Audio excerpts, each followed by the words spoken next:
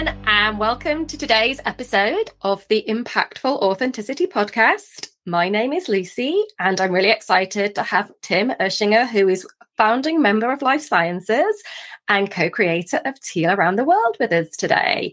So welcome, Tim. Thanks, Lucy, for the invite. Looking forward. And it's through Life Sciences that I actually had the opportunity to meet Tim. Both myself and some colleagues, we've been looking at how to change our teams around and going from quite hierarchical structures to ones where we're trying to reduce managers, creating more empowered teams, and really trying to utilize this idea of coaching versus more traditional styles of management. And we've been really lucky to get to work with Tim and his team, who've really helped to support us as we're trying to form these new coaching communities and to help us through the transition. So really appreciate all your input and insights so far on our own journey, Tim. Thanks, Lucy. Pleasure. And I guess maybe just to start with, I'm kind of curious about who or what events triggered you and thinking about the need to set up a company like Life Sciences.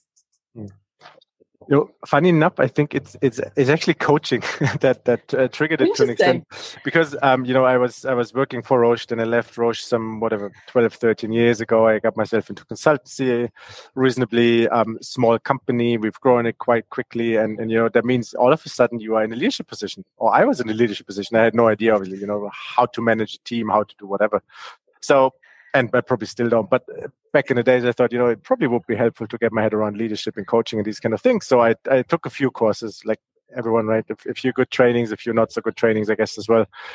And funny enough, these insights, obviously, I created a picture of leadership and what was leadership for me and how I looked at it. Obviously, a bit more coaching kind of posture and less of a micromanagement kind of idea. And that led to the point where me and the rest of the management team and the company were not always aligned on that view, I guess. And if you got to sell stuff to your team that you're not necessarily believing in, it gets frustrating. And that frustration you can carry on for a while. But then it's also good to be honest and say it's probably better to part ways. And that was the case for me in 2015. So, coaching in a sense, or leadership generally, certainly was part of the story. And if you would have met me in 2014 and asked me, Tim, would you ever go, self-employed, do your own thing? The answer would have been never, ever. Oh, certainly, wow. There's everything else that I would do first, but certainly not going off by myself. Anyway, here we are. Obviously, things changed. Wow. So is there a couple of things that made you kind of brave enough or really changed your perspective on this idea of kind of working for a company versus kind of leading one yourself? So I think what made me brave enough, quite honestly, is my co-founder Frank, or one of the two co-founders, Frank, because he was pretty optimistic that we could pull it off, and is also easier if you're not by yourself. I think so. If I think back, if I would have been completely by myself, also a bit more tricky.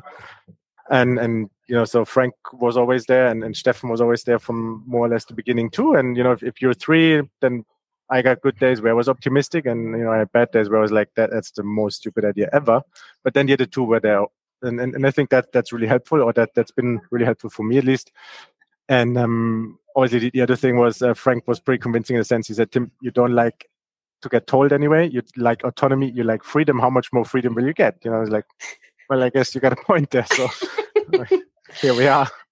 I'm curious, between the three of you, are you actually quite similar, or are you all quite different? Do you complement each other quite well? Oh no, it's like day and night. So we are like really complementary. And Frank and I worked together at that other company before, so we knew each other fairly well. We were a bit like really day and night. And Frank's completely different in ways of working to me and all that. But we do have a few, I guess, values that we share and that glue us together in a way. So there's a good basis. And then we enjoy the diversity, sometimes more, sometimes less. There's good clashes and conversations, but we're definitely different. And also Stefan, there's three of us. It's pretty complementary. Good. And I'm curious to know, kind of in, the number of years that you've been now kind of with your own company, have you seen an increase or trend with the different groups that you've worked with around people being interested in building kind of teams, structures, organizations that really embrace kind of diversity, wholeness, authenticity. Love to know kind of like what you've been seeing just out there more generally. I think, if I think back to my days in big pharma, even, which is, 15 years ago now, even back then we talked about failure culture. We talked about speak up culture, so it's, I think, always been a theme. And then if you look at, for example, Amy Edmondson, who shaped a lot of that psychological safety conversations that we're having these days, that's been there for quite some years. I think what has changed the last, I'm going to say 4 or 5 years probably, is that people recognize it's not like, you mentioned at the town hall that people are supposed to speak up anytime, but you actually need to change structures around them as well to make it, one, more credible, obviously, but also to just create an environment, because, behaviors get created by how the surrounding looks like. And if you look at organizations, it's driven by governance, by processes, by organizational structure, by all of these things. And you will not create a speak up culture if you have a performance review due in the next 8 weeks, for example, right? That is just really unlikely to happen, unless you're crazy or you want to go out anyway. So, so that's just not helpful for authenticity in the workplace. So in that sense, I think there's a trend that more people care about that topic. I would also say there's still way to go. There's good ambitions, but I think good intent obviously is not good enough. So in that sense, there's much more to do in that space. And is there any kind of 1 or 2 things that you think, sort of, whether it be companies or team leaders, managers, should be thinking about to help really push that forward? I think, one is always comes down to leadership. I got a good friend in Roche, actually, who always says, I can boil down every problem of that organization back to leadership problem. And, I'd probably agree to a large extent. And so it comes down to that. If you have what I would consider a good leader, then there's probably much easier to speak up. There's much easier to show up authentically.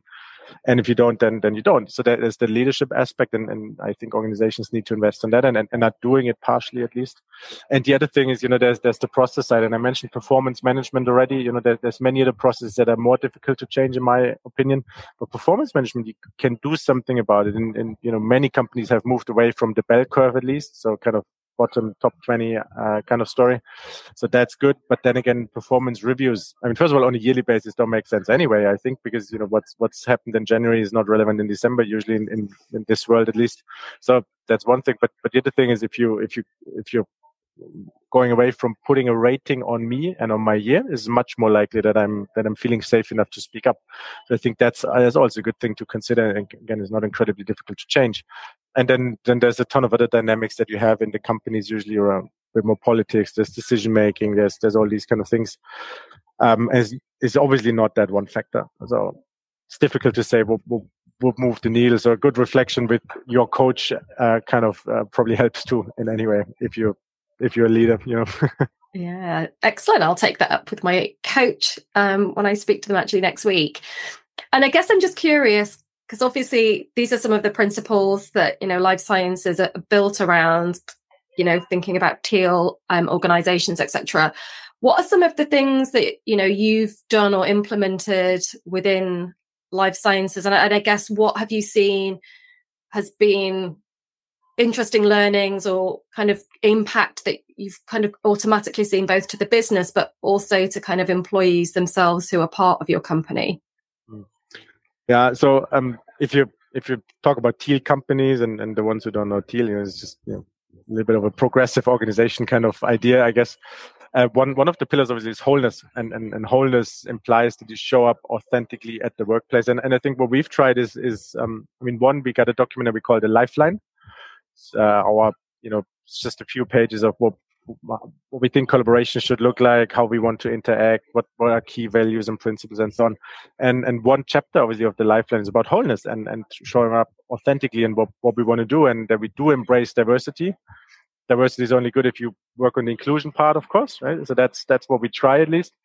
I think one part that's incredibly important is, I am biased. Every one of us is biased. Right? So this diversity is just so difficult for getting true inclusion. And I think what we do is we try to have a conversation about it and try to be open about, well, it didn't feel like I was appreciated in that meeting, or I didn't feel appreciated in that conversation, or, whatever else. So just kind of providing a platform where that's okay. We do have, for example, a monthly tension meeting. So it's 1 hour every month.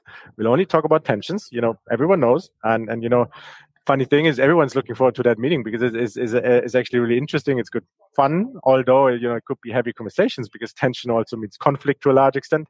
And it's not the most pleasant conversations always, but it is part of the culture, and it's really good to provide a platform. Because if you tell me, Tim, speak up anytime, feel free to raise your tensions, talk about your conflicts. I'm like, I get it intellectually, but I'm busy with other stuff anyway. So I might not think about it too much. But the 1 hour in a month I have in my calendar, it's a standing meeting. It comes back. It makes me think at least for that 1 hour a month about tensions, and that's better than nothing at least. So I think that's a practice that we've used. I guess there's other ways as well. We're small enough. We don't have a coach kind of setup. Most of us have an external coach, so we talk about these topics too. But if you're part of a big organization and you have coaches, then I think coaches are obviously an incredibly helpful resource to use for these kind of things as well. Wow, I love that idea of the tension meeting. I think those could be useful both at home as well as in the work. Oh yeah, totally. Yeah, so that's really fascinating. I'm curious, kind of when new people start, if they've not been used to working in these kind of cultures, do they adapt pretty quickly, or are they usually kind of a little bit kind of slow out of the starting blocks to kind of get into the way of working? Well, depends on the person. We're all individual characters in that sense. But if you've been working for a big corporate for 20 years, it takes a bit of unlearning before you learn the new patterns, I think, and you're probably a bit more cautious because you've read the lifeline as part of the interview process, I'm sure. And at the same time, you're like, let's see if that's or how that's really reality or not in that setup, right? So there's definitely that cautious kind of behavior in the beginning. Also for people who have not been part of bigger organizations, maybe straight out of university or smaller organizations, most of them have not worked in a self-organized team, of course. So it takes a while to get used to it. It takes a while to get your head around it, to feel how it feels like. It's pretty difficult to explain that in a theoretical interview kind of setup, what you really can expect here. So I usually tend to say to people who apply for a job, it will probably take a year until you really understood what you get yourself into here. And it's fine if after a year you say, you know what, guys, that's a bit too crazy. I'll just do something else. So I guess from that, have you seen certain challenges that have, whether it be here or in kind of your previous roles, around kind of embracing authenticity, and have you got any kind of ways that you've overcome them? Well, as consultants, and I obviously have an opinion on everything. That's not always helpful for authenticity, for feeling safe, and all these kind of things. So being clear on that, and obviously, there's a bit of a special role or dynamic around being one of the founders and so on. So that's something to just be conscious about. And I think for everyone else, it is, if you bring tensions, or if you feel safe and you show up authentically, there's also a journey to yourself, and finding yourself. And many of us, myself included, I've not spent an awful lot of time on that one. Right? I was actually quite happy with not looking too deep into myself, because that's also a bit uncomfortable most of the time, and that's obviously part of the journey. So this is I think the more tricky part, I would say, and it's tricky for everyone. We all got different speed and pace to look into that. We have different energy at times as well to look into these kind of topics or not. And then obviously there's points in time where you say, okay, I understood you, I still disagree, and we just kind of leave the tension and say, we agree to disagree. And this is incredibly difficult, because that means you need to let go of your opinion to an extent almost. Right? And this is certainly part of the challenge. And then, the other challenges we also have, it's a for-profit business, there's clients, there's money questions, there's all these kind of things. We have self-set salaries as well. So everyone's finding their salaries themselves, right? And this is extra pressure on people, because it requires a lot of maturity to live that. And so there's a million challenges that I could talk about, I guess. So it's not that easy. I think having a coach, again, I mentioned that all of us, or almost all of us, have an external coach, and I think that's really helpful to just reflect and get a bit of supporting structure there. So that's been good for myself, certainly for the people too. But yeah, there's I think a good basis for conversations is also important, just within the team. And it doesn't always need to be the big group. Sometimes we have the big group setup. Sometimes it's smaller groups, one-on-ones. So as long as you get a support structure in a way to live through it, I think it's helpful. Fabulous. Thanks for sharing those with us. And I'm just kind of curious from your own sort of journey around this topic. Have you seen places where you've been like really encouraged to really lead into kind of showing up as you are, and then other areas where you've kind of maybe sort of just been a little bit more reserved in that space? And what are those examples that you would you be willing to share those with us? I think one part of wholeness for me, or also showing up authentically, is, I have the choice how much I want to show and how little I want to show. It means also I will never be lying or whatever, right? But it also means I've got a choice also within our team, right? It's not like I have to share every private little detail, but is accepted as, I feel shit today for private reasons. Leave it at that. Right? It's also okay, and maybe I'll share a few weeks later. So that's been really nice in the team. And I think if I look back to before Life Sciences days, then certainly in my collaboration with Frank in the other company before, there was the reason why it worked so nicely, because he was always giving me that feeling that I could show up as myself, and I was authentic, and he appreciated that a lot. So Frank's one of the most appreciative persons you'll probably meet, and this has been really nice. And then obviously the rest of the management team was not always that appreciative. Let's just say, there's certain client relationships that have been difficult the past 12 years of consultancy life. Of course, you meet other consultants, and some of them are coming from different places. Of course, so whenever there's let's just say different cultural ideas and different leadership ideas, it gets a bit more tricky. And it's also okay for me nowadays to say, I just take a step back and maybe still be authentic, I hope. And at the same time, you don't need to show everything then anyway. So that's how I look at it right now. Yeah, no, I love this idea. I was reading something the other day about kind of authenticity in context, that you always sort of have your core values that you're sticking to, but it's just that, we all know in different spaces and in different places that you will kind of either show up in certain ways and not. And it's not necessarily that that's not being truthful and that's not being yourself. It's just kind of, I guess, part of being an adult and reading the circumstance and the kind of space that you're in and being able to kind of adapt to that. Certainly recognize that very much with my son, who definitely has no context to any of the things he's doing and just kind of running around like a crazy person at all times. So thanks for sharing that. Totally. And I think what he says is really important. Always stay true to your core values, right? No matter what kind of client setup or whatever you have.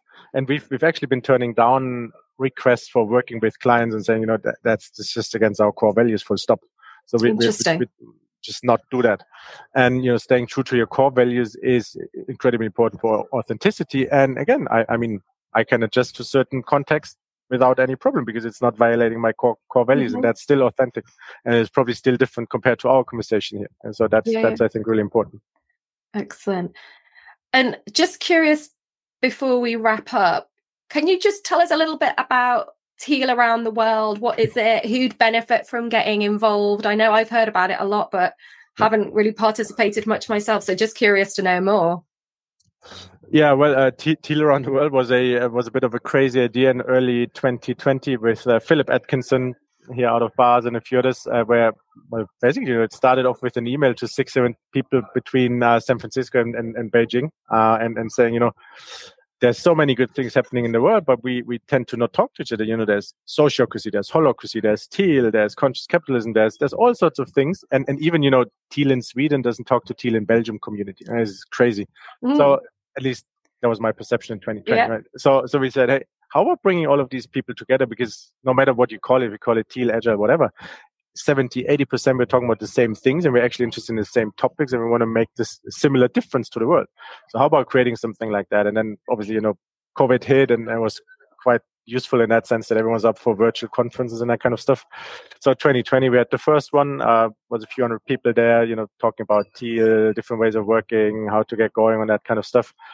And yeah, the last 2 years it's been growing quite a bit, and we've had a pretty good mix from academia. What does the research say?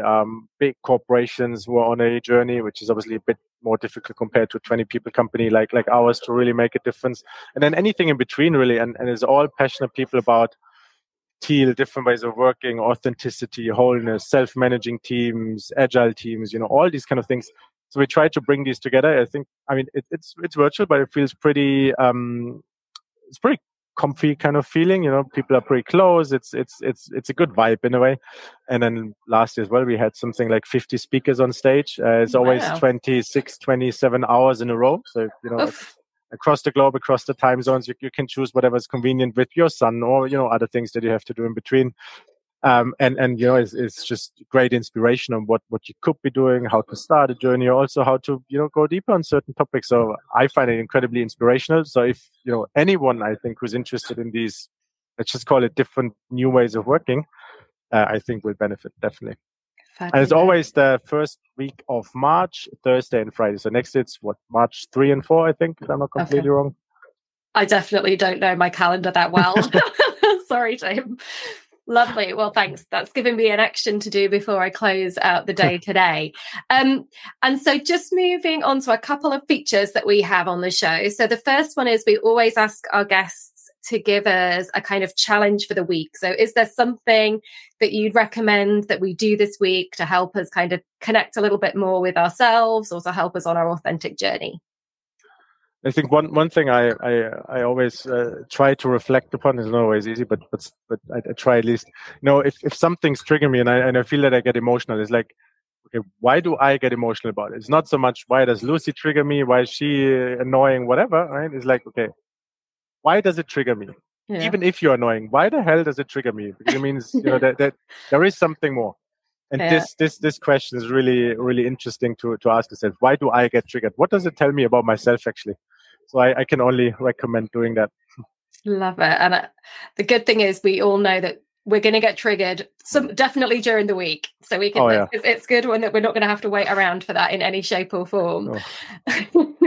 Probably too many times. We'll be constantly stopping, and everyone's like, "Why are you stopping?" Oh, I'm doing Tim's challenge.